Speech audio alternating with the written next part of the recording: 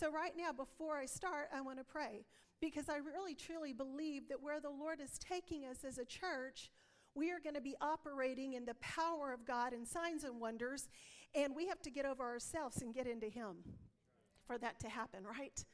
And so let's just pray. Holy Spirit, oh, I thank you, Lord, for your precious presence in our lives. Lord, I thank you that today we got to come in and we got to honor you and glorify you and magnify you during this time of worship. Lord, I thank you, God, that you took us into your presence. I thank you for every chain that fell off of your people as we came in. And today, right now, in this moment, if there is any spirit of fear or doubt or unbelief that is trying to mess with any of my brothers and sisters in Christ that are here today, we bind you in the name of Jesus, and we take authority over you by the blood of the Lamb. And I thank you, Lord, that as the word is spoken, that people will receive it. Your people will have revelation of your word, and that their hearts would be transformed to walk out what you have for them in Jesus' name. Anoint your word. Make my lips lips of clay. Use me in your presence for your glory and honor alone. In Jesus' name, amen. Amen. So y'all know we've been studying the 9 gifts of the Spirit, right? And those are found in 1 Corinthians 12, 4 through 11. You know, one of the points that I believe that has been made by every speaker that has come up here and taught was the most important thing about the Holy Spirit was the intimacy that we would have with him, that we walk out with him. You know, it's so easy to get focused on the gifts and the big things. But I'm just telling you, it comes out of the intimacy that the Lord is calling us all to. You know, my mom taught me this, and I had talked to Chris about it one day on the phone. My mom, all my life, would say, never seek the gifts. Only seek the giver. And then the giver will give you all that he is. You won't lack one good thing because you're seeking him.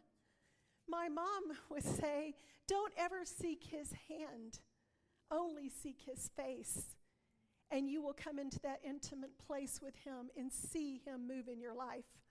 And since I was a little child, I heard that, and I've always tried to stand in that wisdom of what my mom brought to me. My dad was a powerful believer too, but you know, sometimes you just get those nuggets from one of your parents, and it sticks with you forever. Communion and relationship with the Holy Spirit is the most precious gift, guys. That's the most precious gift that was given to us. And it was made available because Jesus died and he rose again so that we could accept him as our Savior. You know, that relationship that we have, some people stop right there. For many Christians, that's the only experience that they have with Jesus, is that he died for them and he saved them. And that, man, we've got eternal salvation, right? But the Lord has called us to so much more. And we know that Jesus died and he rose again, and then he ascended to the Father. He ascended to the Father because that was the only way that the Holy Spirit could make that shift and come here, right? And I'm sure y'all remember Bertie teaching about that. I sure do. I'm so thankful that he left so the Holy Spirit could come. And when he came, that is when we began to be empowered, because he came to empower us. He came to equip us by his presence so that we, all of us, could operate in our kingdom assignments. And if you're here today and you don't think you have a kingdom assignment, the enemy is fooling you. He's pulling your chain, because every person in the sound of my voice has an assignment with the people that cross your path every single day. Every single day. We all have an assignment. Mine wasn't doing this for a long time. Mine was crossing paths with women and ministering to them in my business. It doesn't matter where you are or what you're doing. The Lord has called you into an assignment to share Christ every day. You know, I know from experience that there is so much more if we dig deeper. If we dig deeper into the Word, there's so much more for every one of us. As we study the gifts of the Spirit, you know, some may even think, and I don't know if anybody here would think this, but some may think they're unnecessary. That's rude, I know. But some may think the gifts of the Spirit are unnecessary. But if we forsake or ignore the gifts that have been made available by the Holy Spirit, then guys, we literally forgo the deeper things. We literally forgo that intimacy with God that He's calling us to. We forgo that measure of the power of God that He wants in our lives. Why would we ever want to say, we don't need it. We're doing fine just the way we are. Lies from that same man that gave me the dream last night. That spirit lies. 1 Corinthians 12:9 says, this is where we're going to resume the teaching today. These are the gifts of the Spirit. Starting in 9, the gift of faith is by the same Spirit. To another is the gift of healings by one Spirit. And to another, the gift of miraculous power. The Passion Translation says, the power to work miracles. You know, we have heard a lot through the years. If you've been in any spirit-filled environments, for sure, you've heard a lot about the word dunamis. In fact, I think Kirsten sent me something on the dunamis power this week. She probably was like in sync with what I was studying. What does that mean? The English word for dunamis, the Greek word, means dynamite, dynamo, and dynamic. This next group of gifts that we are getting ready to speak about, they're all appropriated on the power of God. That's why they're referred to as the power gifts, because they tend to display the power of God. And that's what we want to see, God moving in power, in might in our lives. You know, we hear a lot about, we learn a lot about these gifts as we begin to read the Word. But today, we are going to find that as we start studying these three gifts, that they work very closely together, okay? So sometimes it's hard to actually define which one is actually working, and I'm sure you've seen this before, because they're so close. They are all displaying the nature and the character of God. So although they are distinct, they produce very similar results. We're going to start with the gift of faith. The gift of faith is a special endowment of faith. It is not the same faith that we have for salvation, okay? Salvation faith is the trusting and placing our lives in God's hands, recognizing the power of God in our lives and saying yes to Jesus and trusting and having confidence, faith, that He has us, that we have eternal salvation and our destiny is in His hands, right? That's salvation faith. This faith is the faith that being able to believe for God's mercy on our lives, His grace on our lives when we don't deserve it. That actually is a pretty big faith, right? That's the believer's faith. It is the part of the transformational work of the believer. And I'm going to quote this. Romans 10:9 and 10. This is where every salvation should start, okay? Every faith, the very first faith you're probably going to have is Romans 10:9 and 10. If you confess with your mouth Jesus is Lord and believe in your heart that God raised Him from the dead, you will be saved.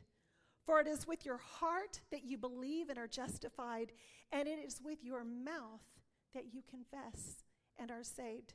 So that's where we all start, right? But the gift of faith is the faith of knowing that God will do exactly what He said He's going to do. Therefore, it's like predicated on anticipation because we're so excited about what He's going to do. This faith is a mysterious surge of confidence which sometimes just arises in a person when they're faced with specific situations or needs, okay? It's a supernatural certainty and assurance of God's intervention at a certain point. And it's the authority to effect that intervention through the power of the Holy Spirit. It's always for a specific time and purpose. When you have that gift of faith working in your life, okay, the gift of faith works in the realm of the unseen and events that are like just beyond human awareness, control, or ability.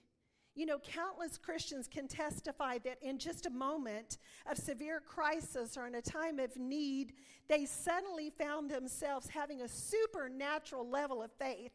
Then everything was going to be okay no matter what it looked like, right?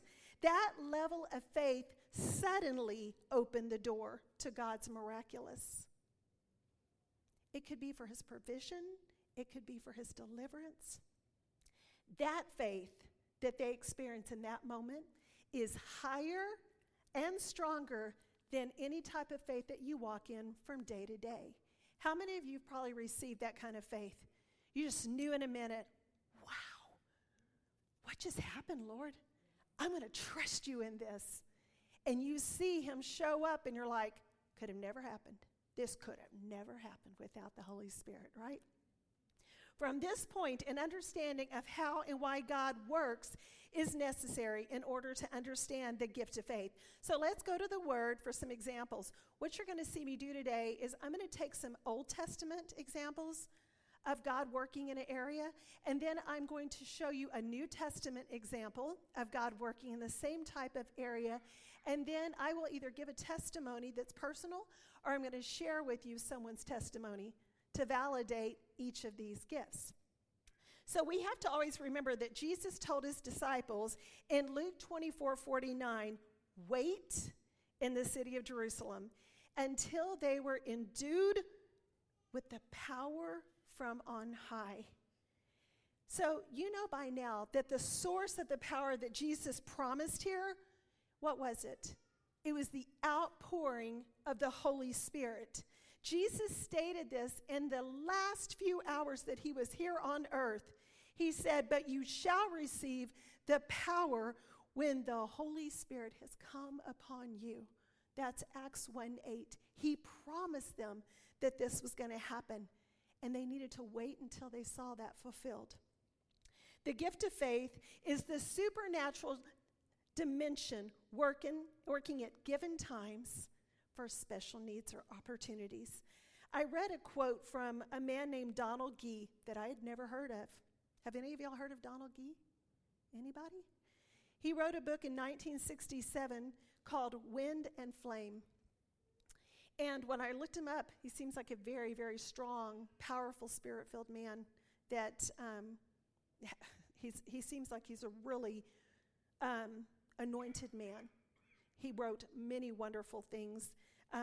This says, it would seem to come upon certain of God's servants in times of special crisis or opportunity in such mighty power that they are lifted right out of the realm of even natural and aiding faith in God, and then they have a divine certainty that is put right into their souls that they will triumph over everything.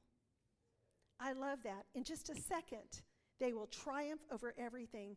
The benefits of the gift of faith are it's going to provide the church with God's supernatural resources, right? When we need resources, who to go to? Holy Spirit. And it also says that we can overcome Satan's barriers or any obstacles he tries to put in our way. Okay, so my first story out of the Old Testament for the gift of faith is Joshua. And it actually starts Joshua 5:13, and then it'll go into Joshua chapter 6. But Joshua, all of a sudden, he sees this man standing, very large man, with his sword drawn in his hand. And he was the commander of the Lord of armies, right? And so Joshua fell down in reverence, and he asked him, what message does the Lord have for his servant? Joshua listens, and the angel says, I have delivered Jericho into your hands. Also, the king and the fighting men as well. Like they were all going down, right? Nobody was going to be left. That's a pretty big promise. He says, here's your instructions. March around the city once a day with all the armed men for 6 days. Once a day. Have 7 priests carry trumpets of ram's horns, which is the shofar, in front of the ark.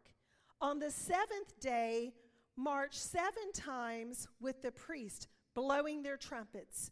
When you hear them blow their trumpets with a loud sound, have all of the people give a loud shout, and that wall of the city will collapse, and the people will go up and go straight in.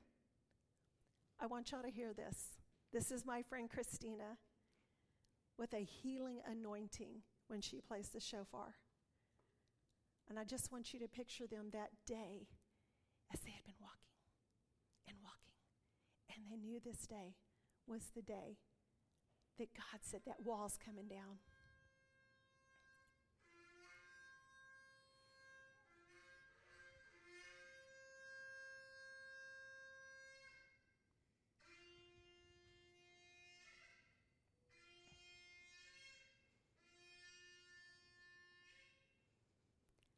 Can you imagine the anointing and power of God in that moment when that wall came crumbling down and they walked straight into that city?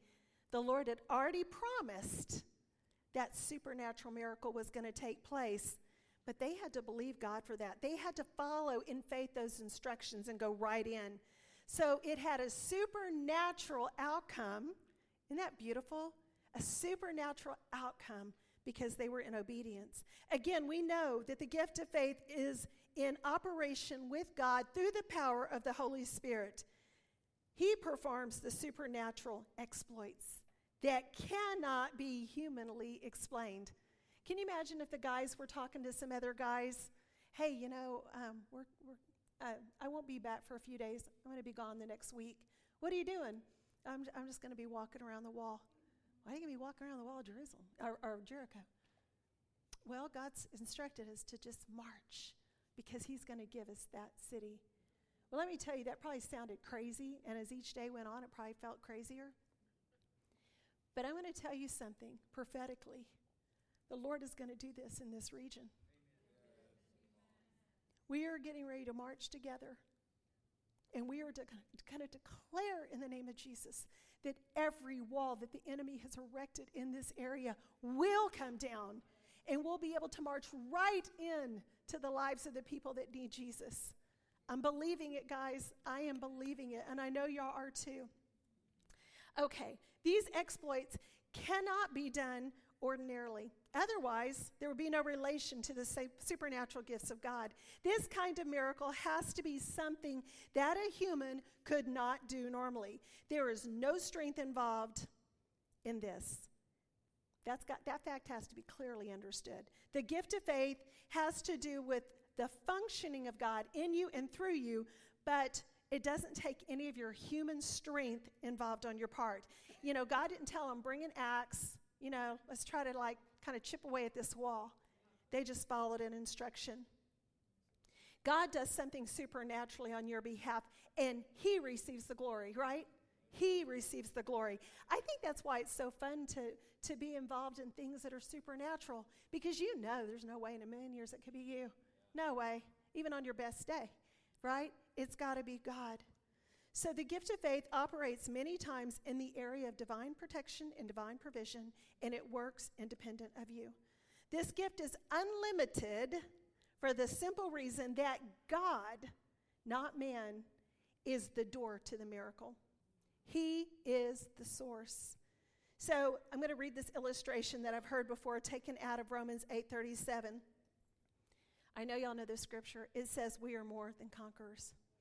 The gift of faith deals with this. A conqueror is a person who meets another person of equal or greater strength, and they go into battle maybe on the ring, maybe they're wrestling, whatever that is. And the man comes up and he's a conqueror because he showed himself stronger than his opponent. But when the word says that we are more than conquerors, it literally means that I can stand and I can say, fall. And that enemy has to fall to the ground, has to fall in that moment, not by my strength, but by the authority of Jesus and the blood of the Lamb.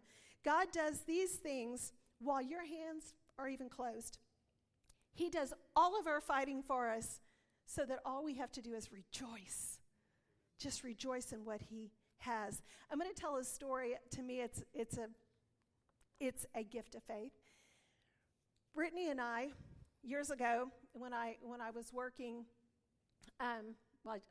years ago in this opportunity of going to Harlingen, I had my friends here that I had no idea were coming today from that Harlingen area that used to be on my team. It's a nice surprise.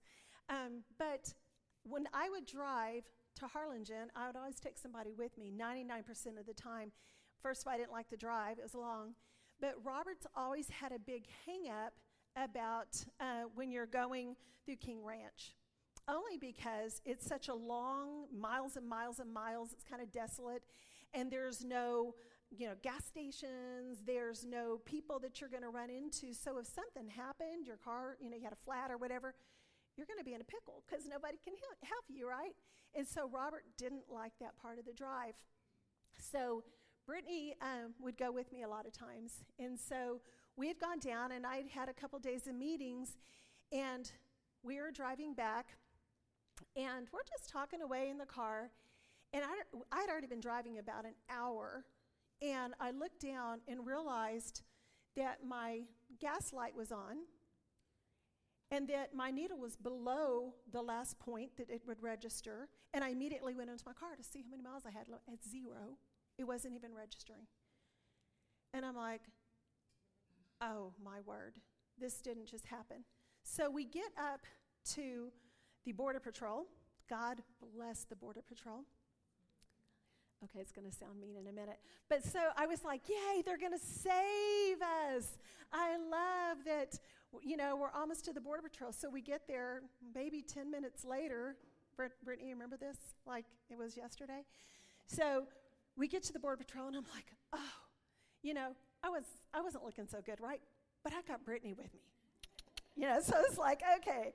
I was like, sir, I said, my car's not even registering. I have no gas. The yellow light's been on, for the last 10 miles. That's when I noticed it. I have no gas. And I was like, and he goes, oh, okay, just a minute. And we're waiting, and I'm like, oh, thank you, Jesus. Thank you, Jesus. You got me covered.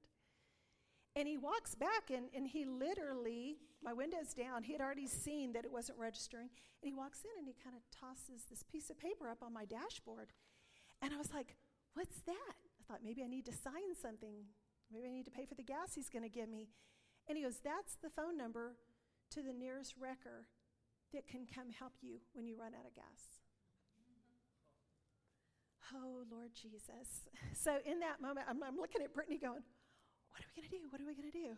And my heart immediately dropped. But as fast as it dropped, the Holy Spirit immediately began to resurrect faith. And I looked at Brittany, and I said, okay, and from now until we get to a gas station, which was all the way through King Ranch, at least 25 miles, I said, we're just going to pray in the Spirit. We're not going to talk. We're going to pray in the Spirit, and we're going to declare in the Spirit that we're going to see a miracle. And we're not going to stop praying until we pull up to a pump. And we did. We prayed the whole time. I mean, if you would have seen us, we were praying we were warring tongues, really praying. And when we pulled up, I've never been more thankful to the gift of faith and for God to provide and to stretch out that gas for us. And I just want to tell you about a second miracle that occurred that day. When I told Robert Luna, he didn't kill me. I thought, Brittany, this is our secret. No, I have no secrets from my husband. I have to tell him. It was so crazy. So 2 miracles in one. Yeah. So next we're going to talk about the gift of healings. The gift of healings is a supernatural healing of disease without natural means of any sort. So it's not kind of like part medicine, part healings. The gift of healings is not related to medical science or human learning. It is the counterpart of salvation, because we know salvation heals the soul from sin, and then we know divine healing restores the body, the mind, and the soul. Basically, every part of an ailment of man, it's going to heal. The gift of healings can be manifested from one person to another. I've seen that a lot in my life. So he uses one person, the Holy Spirit uses one person to pray over another person, and it's used that way. And I've also seen the gift of healings work when a person themselves begins to rise up praying for themselves. In fact, I think that actually happens more often than someone else praying for you, is that God just begins to download that gift of healings in you. So if you are ever used to pray for someone and you'll see a mighty miracle take place, always remember to give the glory to the Lord for any miracle that takes place in you or through you. Stay completely humble, knowing that God is the only source, the only source. You know, because sometimes when the Holy Spirit uses people to bring healing to others, then that person is so grateful, they can immediately be going, oh man, you're so powerful, you're so this and that. And the enemy is going to create an opportunity to quickly tempt you to receive honor and glory instead of giving it immediately to the only one who deserves the praise. Okay, just be really careful, be really wise. Why does the scripture say gift of healings instead of healing? Because it sounds kind of weird when you say it, right? We have the gift of faith, and then we have the gift of healings. Well, the reason it says healings, most theologians think it's because the word healings is plural, because it's representing every type or category of healing for the stripes that Jesus took on his back. So that's like 39 to be exact, okay? So that's more than one, because there are so many different categories that we need to press in for if we're believing for healing. Some might say that the gift of healings is not as important today because we have doctors, we have medicine, and, you know, we've made great advancements. I mean, there's a lot of things that we can just go straight to the doctor and he's going to fix, right? But I have seen the Lord. I have personally seen the Lord heal people that doctors have given up on so many times in my life. Our God is He's the great physician. There's none like him. And he uses this gift of healings many times to bring healing in one's life. Isaiah 53, 5-6 says, surely he took up our infirmities and carried our sorrows, yet we considered him stricken by God. But he was pierced for our transgressions, and he was crushed for our iniquities. And the punishment that brought us peace. Guys, I could cry when I read that. He was willing to take the punishment so that you and I could live in peace. It was put upon him. And I love this. By his wounds, we are healed. By his wounds, we are healed. Matthew 8 says, when evening had come, many who were demon-possessed were brought to him, and he drove out all the spirits with a word. Isn't that powerful? With a word. He didn't come with artillery, fighting, weapons. With a word, he drove out those evil spirits, and all were healed that were sick. All of them. This was to fulfill this is what the scripture says, verse 17. This was to fulfill what was spoken through the prophet Isaiah when he said, he took up our infirmities and carried our diseases. I love it when the New Testament goes back and captures something that was prophetically spoken in the Old Testament. A couple of Old Testament supernatural healing examples that I love. And so this will kind of be a time to study and listen real quick of things that happened. One, I'll cut it short. Reread in 2 Kings 5 the story of Naaman, who was the Syrian general. He went to Elisha because he had leprosy all over his body.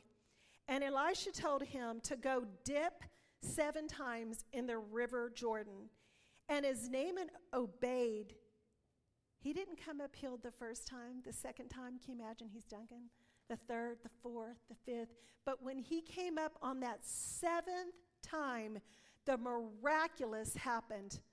He was completely healed of any sign of leprosy. It was gone as he stepped into the miraculous. 2 Kings 20, I love this one. In those days, Hezekiah became ill and was at the point of death. The prophet Isaiah went to him. I think there was a lot of times we really didn't want to visit from a prophet because it may not be good news. But the prophet Isaiah went to him and he said, listen, you need to get your house in order. You do, because it doesn't look good. You're not going to recover. You're going to die.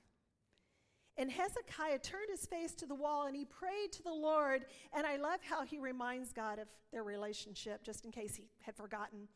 Remember, O Lord, how I have walked with you faithfully with wholehearted devotion. And I have done everything that was good in your eyes. And Hezekiah wept bitterly. Before Isaiah had even left the middle court, it says, the word of the Lord. I love the word again. The word of the Lord came to him. And he says, go back and talk to Hezekiah. Ooh, that's a good one.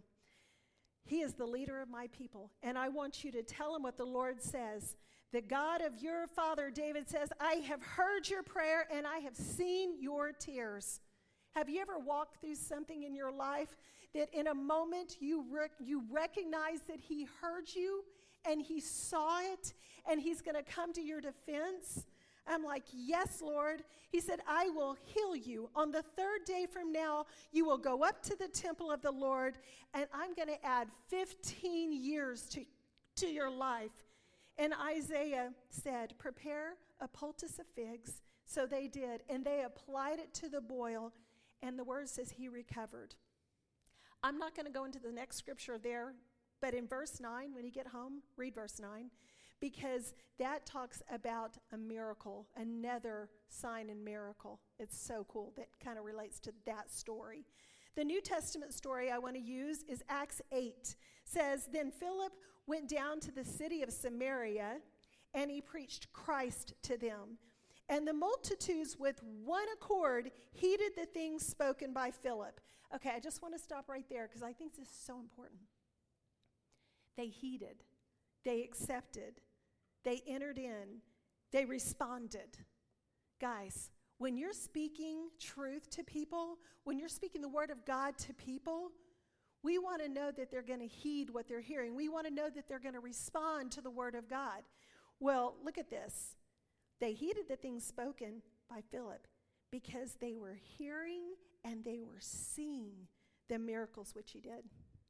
So we know in this time that when the Holy Spirit shows up and there are signs and wonders happening in your life, at your office, at the gas station, with your best friend eating lunch, when the signs and wonders show up, do you think your friends are going to listen to you? Yes, it's an open door to be able to recognize the hand of God, the power of God, not in you, but who you represent, okay? And it says that crying with a loud voice, the demons came out of those that were possessed, and those that were paralyzed and lame were healed instantly. And there was great joy in that city. Can you imagine as they looked around? Wow, I've known him. Look at him. Oh my gosh, he's been paralyzed since we were kids. He could never go out and play. And all of a sudden they see the hand of God raising up people, and there was joy, because anytime the Lord performs an act, it's for our joy. It brings us joy when we see his hand. In this scripture, we actually see the gift of faith and we see the gift of healings. You know, I just want to say this. Demons frequently can cause affliction. They can. And when they come out, the people will recover. This is why sometimes, and I mean not all times, deliverance may need to occur before a healing can take place. So I'm just going to put it out there. It's not always, but it can happen. Mark 5 says, when Jesus returned, the crowd welcomed him, for they had been waiting on him. And then all of a sudden there's a synagogue leader named Jairus, and he came and he fell at Jesus' feet. And he begs him, please come to my house, because he had his only child. She was a girl and she was 12 years old. And he said, my daughter is dying. I need you to stop what you're doing. Have we ever said that to God as if he can't multitask? I need you to stop what you're doing. I need your attention right now for my child, or for my husband, or for my loved one, or for me, right? And he says, I need you to stop what you're doing and come, because my 12-year-old is dying. And Jesus responded. He goes, I'm coming. Let's go. And they started out immediately, but the problem was that there was a crowd following them, and they were pushing through the crowd. And then all of a sudden, we know there's the quick interruption that I'm not going to talk about, but we have the woman with the issue of blood. And she stops him, and he gets to bring healing to her. But she's not in my story today. So we're going to keep going. Verse 35 says, while Jesus was still speaking, right? He's just got through praying for this woman, and he's speaking life into her. Someone arrives from the house of Jairus, and he says, your daughter's dead. So you don't need to bother the teacher anymore. The moment passed. Have we ever thought God missed the moment? We used to sing a song years ago. He's an on-time God. Yes, he is. Love that old song. He's an on-time God. So he says, don't bother the teacher anymore. But Jesus overheard them, and he said, oh, no, I'm still coming. You don't need to be afraid. You need to just believe, because she's going to be healed. When he entered the house, when Jesus entered the house, he did not allow anyone to go in there with him except Peter, James, and John, and the parents, the father and mother of that child. And Jesus said, stop weeping. Stop mourning for her. Stop.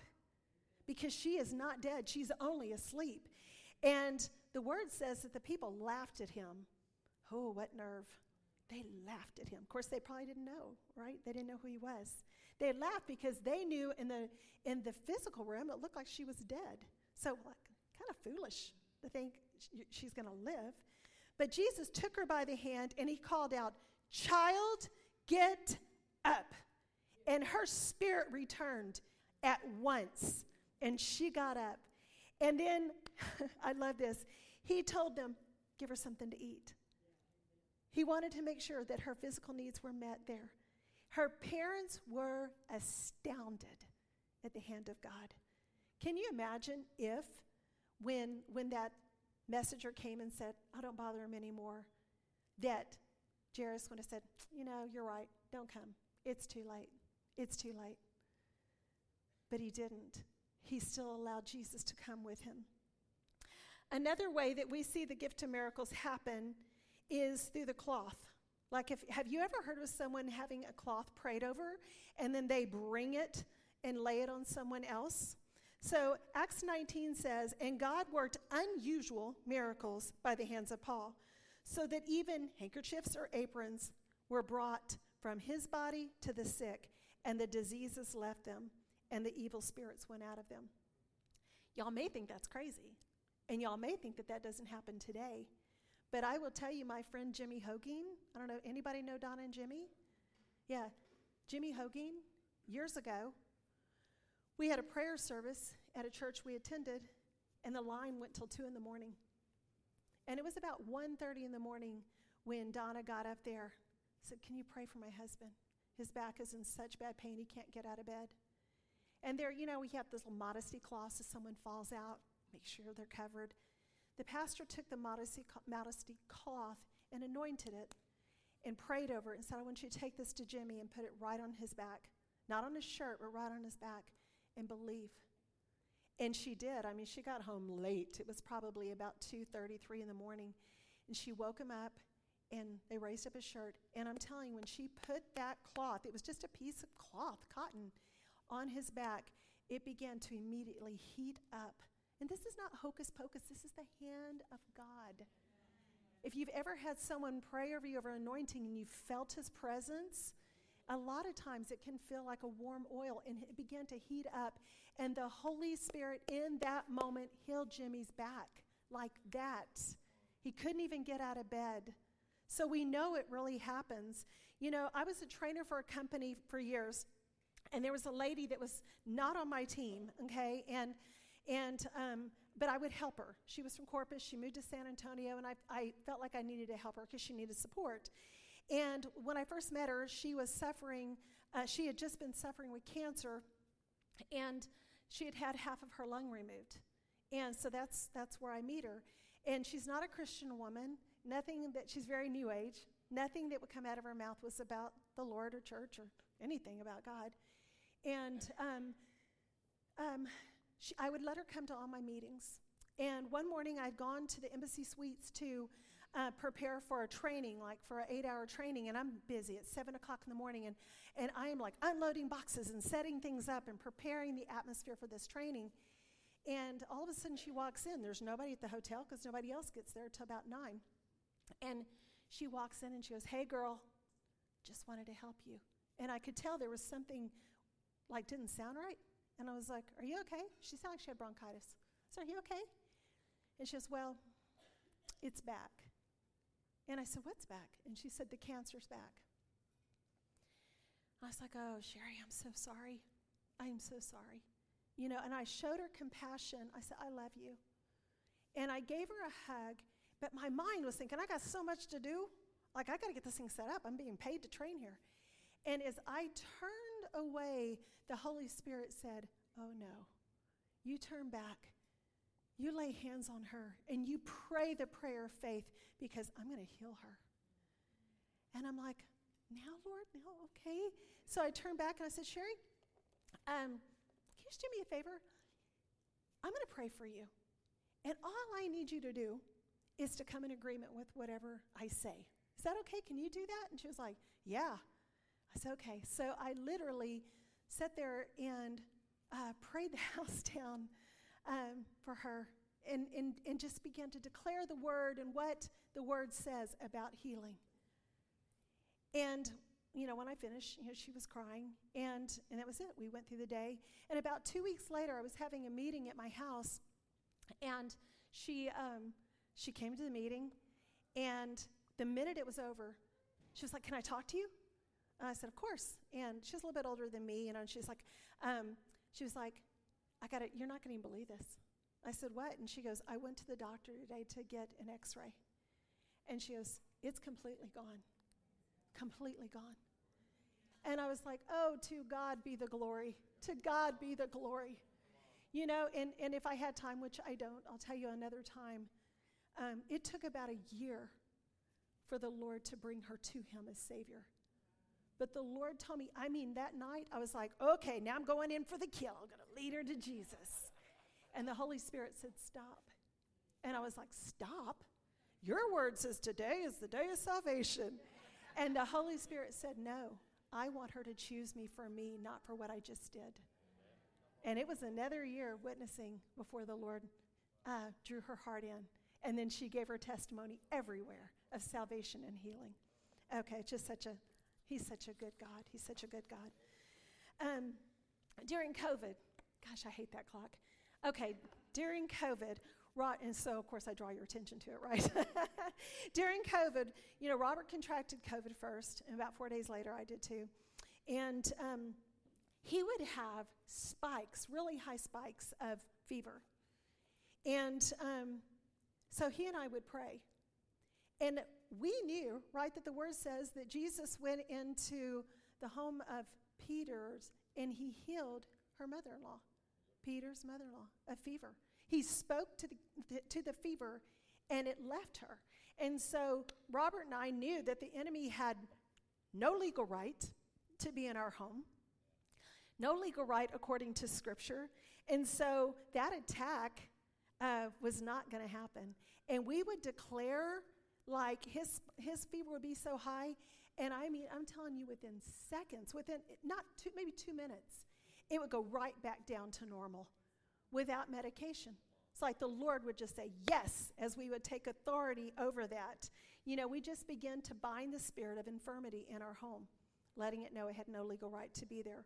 There are other ways of healing, and that would be the laying on of hands through the gift of faith. Mark 6:5 says, now Jesus could do no mighty work in Nazareth except that he laid his hands on a few sick people and healed them.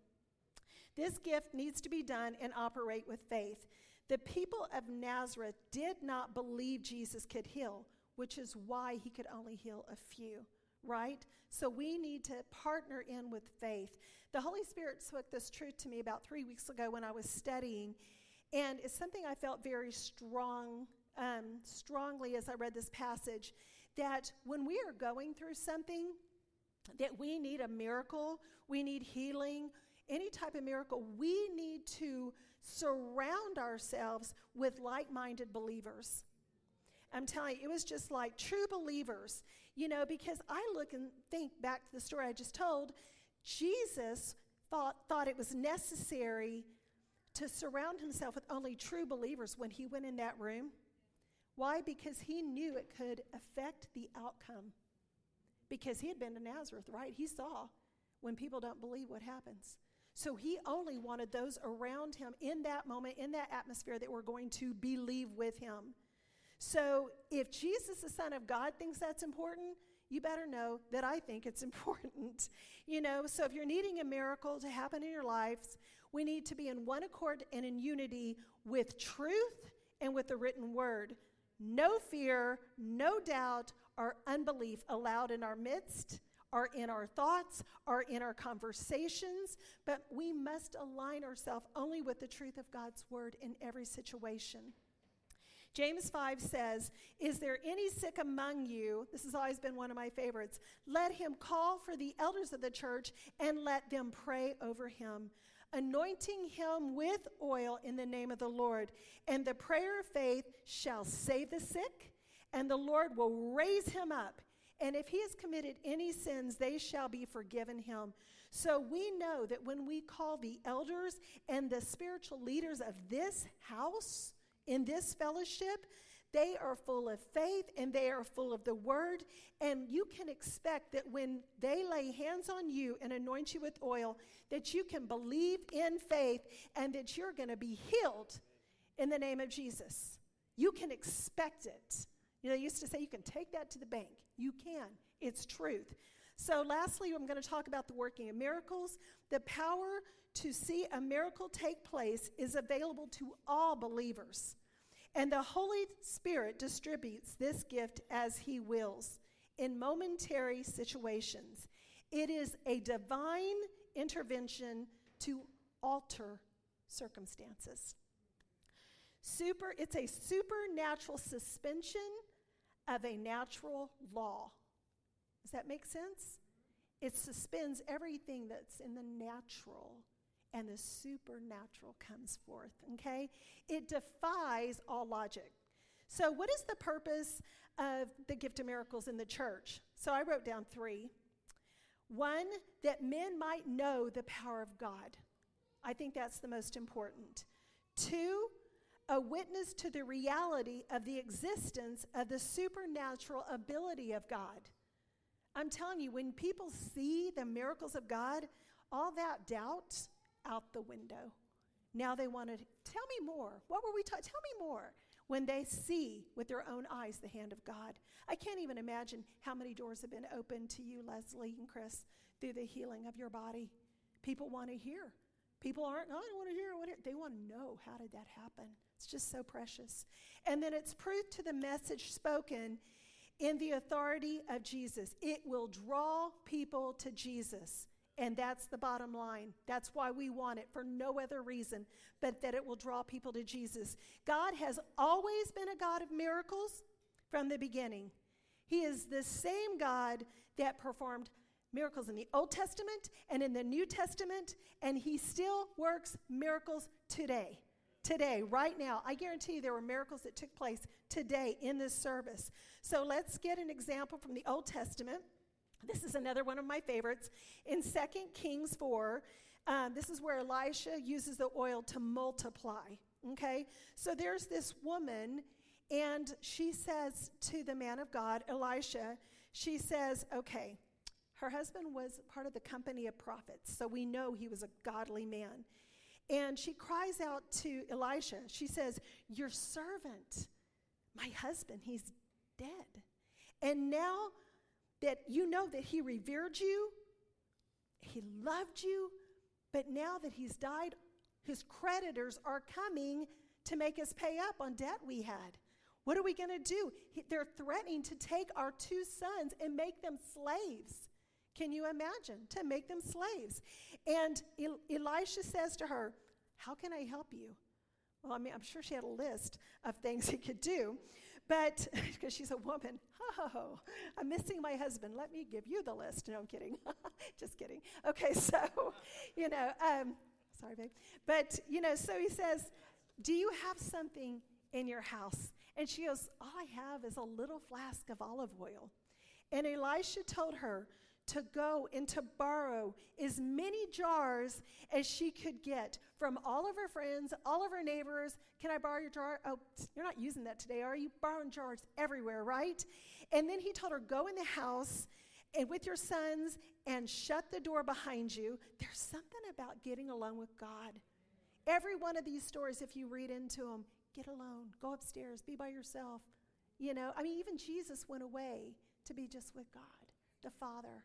There's something about getting alone. So go into your house with your sons and shut the door beside you. Fill each jar full with olive oil and then set each one of them aside as you go through the process, right? So she did as she was told, and she kept having her sons bringing the jars to her, and she kept filling them one after another. Soon, every container was full to the brim. Bring me another jar. I can just imagine. Bring me another jar. And the boys look at each other like, Mom, we're all out. We're all out. And the minute they said, there's no more, the word says that the olive oil stopped flowing instantly. When there was no more room to put it in. And during the night, the Lord showed me something on that too for another time when I was awake. But there's something linked this about having vessels that are empty and ready to be filled. How many jars and vessels of honor do we have here in this house today? I can't go there now. Just think about it.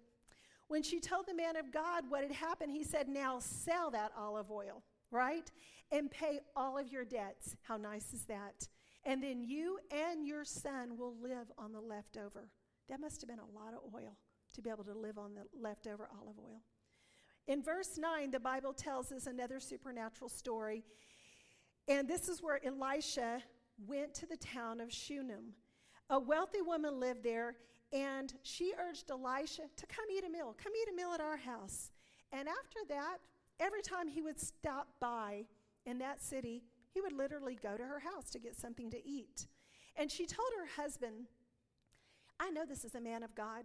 So can we just build him a house, just build him a room upstairs on the roof? Let's just build him a room and let's furnish it. So when he comes through, I'm just going to tell the story without looking at it. When he comes through, we can provide something for him because he's a man of God. And one time, as he was coming through, he says, Gehazi, which was his servant, Gehazi, ask the woman who's been so kind to us what we can do to help her. And she was like, well, nothing. He's like, would you want us to put in a good word for you with the kings or the army, the man who's over the army? No, I'm good. My family's wealthy. We're good. And Gehazi tells Elisha, he said, do you know that her husband is old? She doesn't even have a son. And so he goes, I think this is something we could do for her. So they call her in, and Elisha tells her, do you know that I believe, even though you say there's nothing that we can do, that God is going to open your womb. That this time next year, you're going to be holding a son. And she says, oh, no, my Lord. No, don't tease me like that. Don't tease. It wasn't like, oh, no, my Lord, I don't want it, right? She said, oh, no, my Lord, Don't tease me like that. Don't promise me promises that you can't fulfill. You know how much I want that in my heart? And he says, it's going to happen. So that time next year, she had fallen pregnant and she had her son. And so the word of God was fulfilled. But what happened was as he got older, he was out in the fields working with his father harvesting, right? And then all of a sudden one day he's like going, oh, my head hurts, my head hurts. And he's crying out. I honestly think it may have been an aneurysm. You think? I kind of think that might be what it was. But he immediately falls to the ground, and the father calls to a servant, take him to his mother. So they carry him into the house to the mother, and the mother holds the son until noon, and he dies, okay? He dies in her arms. She carries that son up to the room of the man of God, up into the room that they had made for Elijah. And she calls to one of the servants and says, go tell my husband I need a servant and I need a donkey and I need it now because we have got to fix this. My son just died. And she gets on that horse and she heads out as fast as she can to go find Elisha. And as she's coming to Mount Carmel, Elisha literally looks out in the distance and he's like, that's that Shunammite woman. What is she doing? And she's like riding, and he tells Gehazi, the servant, go meet her, see what she wants. Ask her if she's okay, if her husband's okay, if her child's okay. And I don't know why, but when Gehazi asked, she says, yeah, it's fine. I think it's because she really wanted to make sure she could get into the presence of the man of God. So she said, yeah, everything's fine. Can I just talk to him? So as she gets close to Elisha, the word says that she literally falls to her feet in front of him and grabs his legs. That's a woman who's desperate for an answer from God, right? And Gehazi is like pushing her away. And Elisha says, no, you need to stop. She has something to say, and God has not revealed to me yet what it is. I need to know. So he asked her, what is it? And she said, sir, did you not tell me? Did you not tell me I was going to have a son? Did you not make this promise to me? Were you deceiving me? And I know I'm paraphrasing, but basically she's saying, were you deceiving me? Were you lying to me when you told me I would have a son? And he says, no. And he says, Gehazi, I need you to take my staff and I need you to go on ahead. And I want you to put that on that child's face. And woman that she is, I would be the same way. You think that was good enough? I don't think so. She tells Gehazi, as long as God lives and as long as you live, I'm not going anywhere without you. So you're coming with me or I'm not going anywhere. And so that's a woman with influence. She literally talked him into going with her. And as they were going back to Shunem, Gehazi is already coming back. And he said, I put the staff on the face. It didn't work. And he's like, it's okay. And he's really dead. Like the news, he really is dead. And when they got there, Elisha goes straight up in there and he puts his body on top of that child in that upper room. And it says he put his eyes to his eyes, his mouth to his mouth, his hands to his hands. And he is laying on top of him, crying out to God. And that boy's body begins to warm up. Life begins to come back in him. I love this story. And then Elisha gets up and he walks. It says that he walks around the room once and he comes back and says, I'm going to do it again. Eyes to eyes, mouth to mouth, hands to hands. And he stretches forth over that child and he begins to cry out to God. And all of a sudden, the child sneezes. Not once. That child sneezes 7 times. And if you look at Scripture, numbers are important. And I believe that child sneezed 7 times because 7 is the number of completion, fulfillment. And that's when they knew this kid is going to be just fine. Okay, I love that story. And it's a miracle of God in the Old Testament. I'm almost done, guys. I love y'all. We had a lot to do today. Okay, so I'm going to go down to, I'm going to skip one. Acts 9, Peter traveled about the country, and he went to visit the devoted ones in Lydda. There he met a man that was named Aeneas. who was a paralytic who had been bedridden for 8 years. Aeneas, Peter says to him, Jesus Christ, the anointed one, instantly and divinely heals you. Now get up and make your bed, which was his mat. Immediately, Aeneas got up and stood to his feet, and the word says, and all who lived in Lydda and Sharon saw him and became believers in the Lord. What is this all about, guys? What is it all about? It is about leading people to come into the presence of God so that their lives would be transformed because they're going to know Jesus. In that same scripture, the next verse, it says, in Joppa, there was a disciple named Tabitha. She was always doing good and helping the poor, but all of a sudden she became sick and died. Her body was washed and placed upstairs, and Lydda, that town, was near Joppa. So when the disciples heard that Peter was in Lydda, it's just right down the street, they sent 2 men to him and urged him to come at once so that Peter would come and pray. And when he arrived, he was taken upstairs to that room. Now all the widows stood around, and they were crying and sobbing, and Peter sent them all out of the room. Again, I think it's so important. All out of the room. Then he got down on his knees and he prayed. Turning toward the dead woman, he said, Tabitha, get up. I just can't wait till when we are speaking in that kind of authority. Oh, it's going to happen, guys. It's going to happen. She opened her eyes, and seeing Peter, she sat up, and he took her by the hand, and he helped her to her feet. And then they called the believers and the widows, and they presented her to them alive.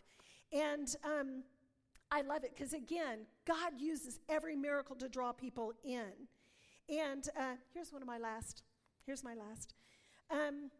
Robert and I don't know if y'all have heard of this man or not heard of this man, but this was I've heard a lot of crazy stories in my life, and fortunately, I've known the people, so I knew that even though they were crazy, they're true. And this story, we had seen this missionary to Mexico probably 3 times, I think, and some of y'all here have seen him before, but his name is David Hogan. And David is a missionary to Mexico, and I mean like 30 years ago, like he started fasting every other day of his life, full fast every other day. And can you imagine fasting 182 days a year? Can you imagine what God would do if we did? Can you imagine how good we'd look if we did? Okay, no. So, but you think about the sacrifice that he's made, because his life is completely given to seeing people saved, delivered, healed, and raised from the dead. So one of the stories that I remember that he told, and I love it, was that David was holding a service in Mexico. He was holding a service, and this man came from the service who was a part of the cartel. He just showed up because, probably as a gang, he wanted to do something. But he heard the word of the Lord, and he gave his heart to the Lord that night. And so it was like this miraculous thing that this horrible person just accepted Jesus, and they're all excited. And a few days later, David was meeting with his leaders, probably like a church elder meeting or something, and they got a phone call. And it was from this man, and he was saying, y'all got to help me. I've accepted Jesus, but the head of the cartel is coming after me because first of all, because I got out of the cartel, and another reason, because I owe him money. And it's thousands of dollars, and I don't know what to do because we don't have that kind of money. And David said, well, technically, neither do we, But he said that he began to pray with his elders for a supernatural financial provision for this man, because that cartel leader was saying, pay up. I need you to transfer me money. And he didn't have it. And they were seeking the Lord, praying for a miracle of God. And this is crazy. Okay, I'm just getting ready. Put your crazy hat on. The next day, his wife, that man's wife, was raking the leaves in her yard. And she was raking them into piles. When you're getting ready to rake leaves and you're going to pick them up, you put them in piles. And all of a sudden she looked back and looked at the leaves, and they had turned to cash. And she was like, oh, no way. And so she ran in and she called her husband, who made a call to David, and they ran to the house. Do any of y'all remember the story? No. Yes. Okay, so they come to the house, and David brings boxes, and they're like literally putting all these leaves, cash, in these boxes. And David goes, I don't understand it. It's a miracle of God. We just trust God. Let's go straight to the bank. So they take these boxes of leaves/cash, and they run it through the counter, like all the bills and stuff. And it was exactly the amount of money that he owed this head of the cartel. Exactly to the dollar or peso, whatever it is for Mexico. It was exactly. And they were able to take that money because it was cash. You didn't have to wait a day or two, right? Not like waiting for a check to clear. And they were able to transfer it to that man in the cartel so that he could be spared. Is that crazy? Yes, it is. But do I believe it? Yes, I do. It is no different than the stories in the Old Testament, and that was before we had the Holy Spirit in each of us. The stories only get better because we are carriers of his presence. Okay. Last thing, I believe that as we continue to hunger for the Holy Spirit and we continue to just seek his precious face and we become intimate with him, we are going to see a change in this church. He is going to work in us. He is going to work through us. And we are going to stand amazed at the power that is received through having that intimacy with the Holy Spirit. He is not a respecter of persons. So if you've already gone, oh, well, that's because he fasts every other day. You know, we can easily discount what God wants to do with you. He doesn't have to have all these things to use you. He just needs an availability coming from you, a heart that says yes. God made us in his image and in his likeness. Our new nature allows us to operate in spiritual dimensions. Last scripture, Acts 6 says that Stephen was full of God's grace and power, and he did great wonders and signs among the people as a man full of faith and full of the Holy Spirit and full of power. So I just want to tell y'all today that over this beautiful family of God that we have here, I declare the power of God over you. I declare that you will receive this message into your spirit, into your soul, into your mind, and it will become revelation to you. And you won't sit back and go, I don't know, maybe that's for them. I don't know if it's for me. I'm telling you, it's for you. It's for each of you. Surrender. It's the biggest word I can think of is surrender. We have to surrender our preconceived ideas. We have to surrender our pride. We have to surrender our strongholds. We have to surrender our spirit of religion and say yes to what he is wanting to do. We love you guys. Sorry I held you over. And if you want to pray, we are here to pray over you. Thank you for joining us. Holy Spirit, I thank you, God, that you alone are the King of glory, the Rose of Sharon, the Lamb of God. Oh, thank you, Jesus. I thank you, Lord, that today your word will not return void, but it will be planted deep into the spirits, the souls, the minds, the ears of the people that are here today. And no spirit of fear, doubt, and unbelief will continue to mess with their hearts because you reign. Lion of Judah, you reign. I want you to roar over this house and have your way in this community. We give it to you for your glory. In Jesus' name, amen. Thank you guys for being here this morning. To give you an idea, over 38 years ago, I met Rahlene, and I was unsaved, and I put her on my co-ed softball team, thinking I'm going to ask her out. And guys in my office said, no. She won't go out with anybody but Christians. I said, it's okay. She'll go out with me. And so I put her on my team, right field. Hardly anything goes out in the right field. And after the game, I asked her out to dinner. And she said no. And I said, come on, let's just go out to dinner. And she said no. And I said, why? And so we just started talking. And after about 45 minutes, you can see the power and that she walks in. She communicated the Lord to me as an unbeliever, as she opened the door to who the Lord is, and the Lord changed my life. We were married 8 months later. So that's the power that she walks in, and this is the power that I see and I enjoy every day through him. I know that I can rely on her to pray for me. I know that I can rely on her to pray for our kids. And I know that there's a divine connection through her to him. And I just share in that, and it's an example for me.